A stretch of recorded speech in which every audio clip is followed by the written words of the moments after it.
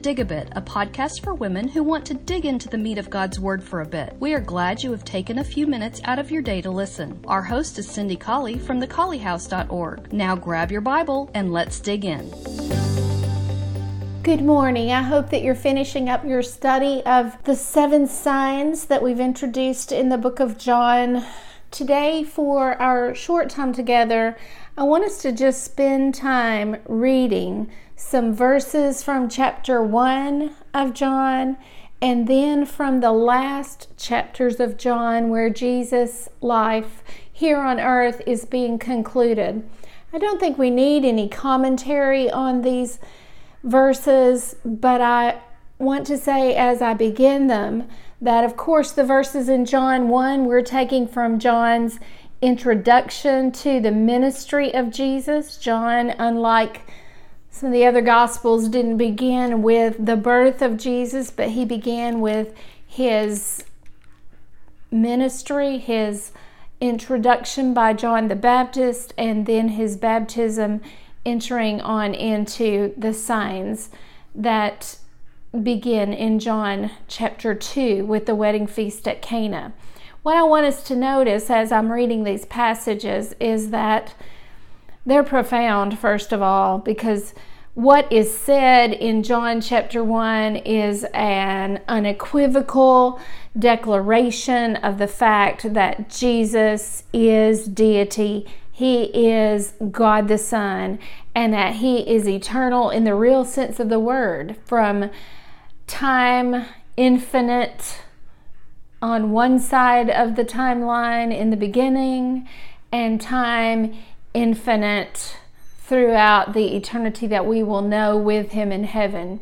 There is no dot on the timeline with Jesus Christ. And John chapter 1 is telling us that he is infinite in scope in every way, equal with the Father, and that he was the creator of the universe in which we live. It's just very interesting to me that John begins this way with this amazing, all-inclusive declaration of the eternality, the power, the omniscience, the omnibenevolence, the omnipotence of Jesus Christ. That's how the book of John begins.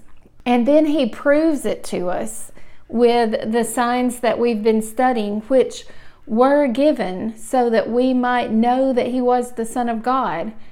And then he takes us to the excruciating truth in the end of John that Jesus Christ, the Creator, submitted himself in every way to the creation. And he did it for the creation. These men who took him to the cross were men who were just the works of his fingers. They were his creation. And yet he fully submitted to them. He was the Lion of Judah who actually lay down. And yet, being the lion with all the power, he was the Lamb of God. As John said here in the beginning of the book, as John the Baptist said, "Behold the Lamb of God." So what I want us to see as we compare these verses is the great power and might of Jesus Christ in specifics like truth, like grace, like light, like creator and ownership. Those kinds of things that we take from a reading of John chapter 1. And then I want to see how he submitted those things, how he was the epitome of those things, even as he submitted his life, as he laid down his life for us. I don't think the reading needs any explanation, so let's just begin. John chapter 1, verses 1 through 3. In the beginning was the Word, and the Word was with God, and the Word was God. The same was in the beginning with God. All things were made by him, and without him was not anything made that was made. John chapter 12, verses 37 through 41. But though he had done so many miracles before them, yet they believed not on him, that the saying of Isaiah the prophet might be fulfilled, which he spoke, Lord, who has believed our report? And to whom has the Lord of the arm been revealed? Therefore they could not believe, because that Isaiah said again, He's blinded their eyes and hardened their heart, that they should not see with their eyes, nor understand with their heart, and be converted, and I should heal them. These things said Isaiah when he saw his glory and spoke of him. And then again in John chapter 17 and verse 24. John chapter 17 and verse 24. Father, I will that they also whom you have given me be with me where I am, that they may behold my glory which you have given me. For you loved me before the foundation of the world. John chapter 1, verses 4 and 5. John chapter 1, verses 4 and 5. In him was life, and the life was the light of men. And the light shone in the darkness, and the darkness apprehended it not. John chapter 12, verses 32 through 36. John chapter 12, verses 32 through 36. And I, if I be lifted up from the earth, will draw all men to me. This he said, signifying what death he should die. The people answered him, We've heard out of the law that Christ abides forever. And so how do you say the Son of Man must be lifted up? Who is this Son of Man? And then Jesus said to them, Yet a little while is the light with you. Walk while you have the light, lest darkness come upon you, for he who walks in darkness knows not where he's going. While you have light, believe in the light, that ye may be the children of light. These things spoke Jesus and departed, and did hide himself from them. John 1, verses 9 through 11. That was the true light, which lights every man who comes into the world. He was in the world, and the world was made by him, and the world knew him not. He came unto his own, and his own received him not. John chapter 16, verses 2 and 3. They will put you out of the synagogues. Yea, the time comes that whosoever kills you will think that he's doing God a service. And these things will they do unto you, because they have not known the Father nor me. John chapter 1, verse 12. But as many as received him, to them gave he the right to become the sons of God, even to them who believe on his name. John chapter 17, verses 6 through 21. John chapter 17, verses 6 through 21. I have manifested your name unto the men which you gave me out of the world. Thine they were, and thou gavest them me, and they have kept thy word. Now they have known that all things whatsoever you have given me are of thee. For I have given unto them the words which you gave me, and they received them, and have known surely that I came out from thee, and they have believed that thou didst send me. I pray for them. I pray not for the world, but for them which you have given me, for they are thine. And all mine are thine, and thine are mine, and I am glorified in them. And now I am no more in the world, but these are in the world. And I come to thee, Holy Father, keep through thine own name those whom thou hast given me, that they may be one as we are. While I was with them in the world, I kept them in thy name.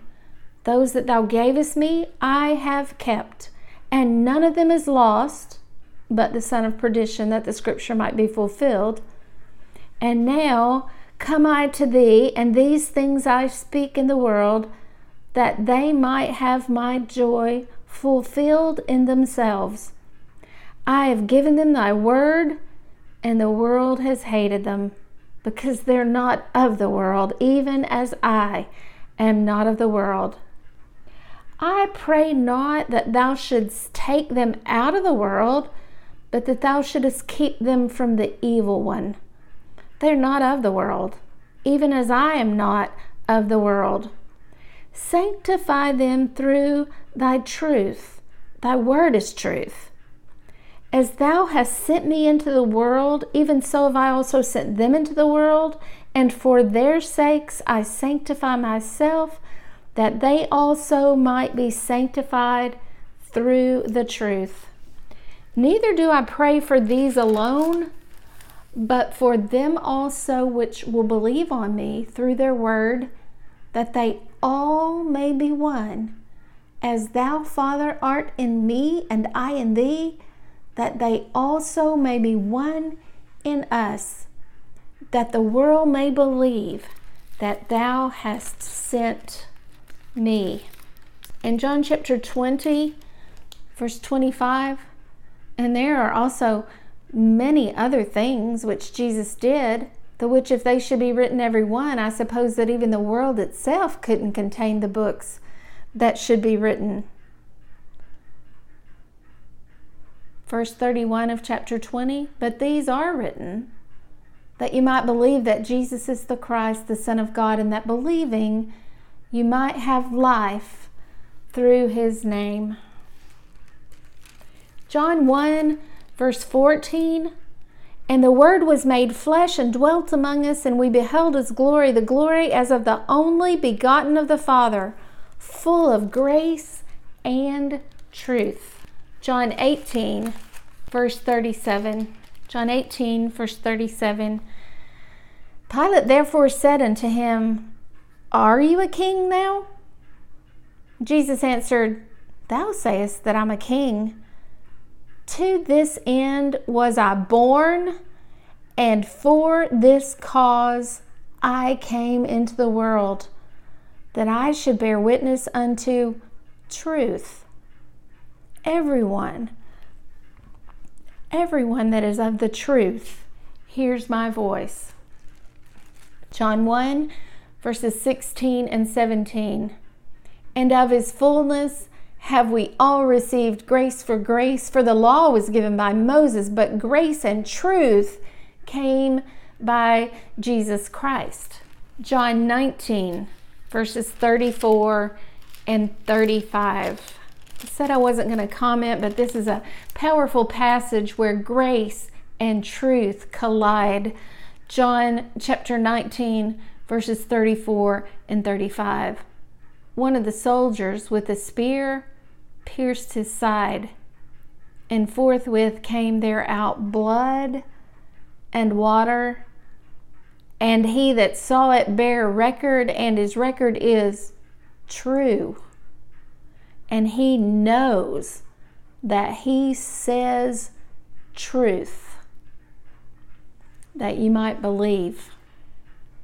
John 1, verse 18. John 1, verse 18, no man has seen God at any time. The only begotten Son, which is in the bosom of the Father, he has declared him. John 17, verses 25 and 26. O righteous Father, The world hath not known thee, but I have known thee, and these have known that thou hast sent me.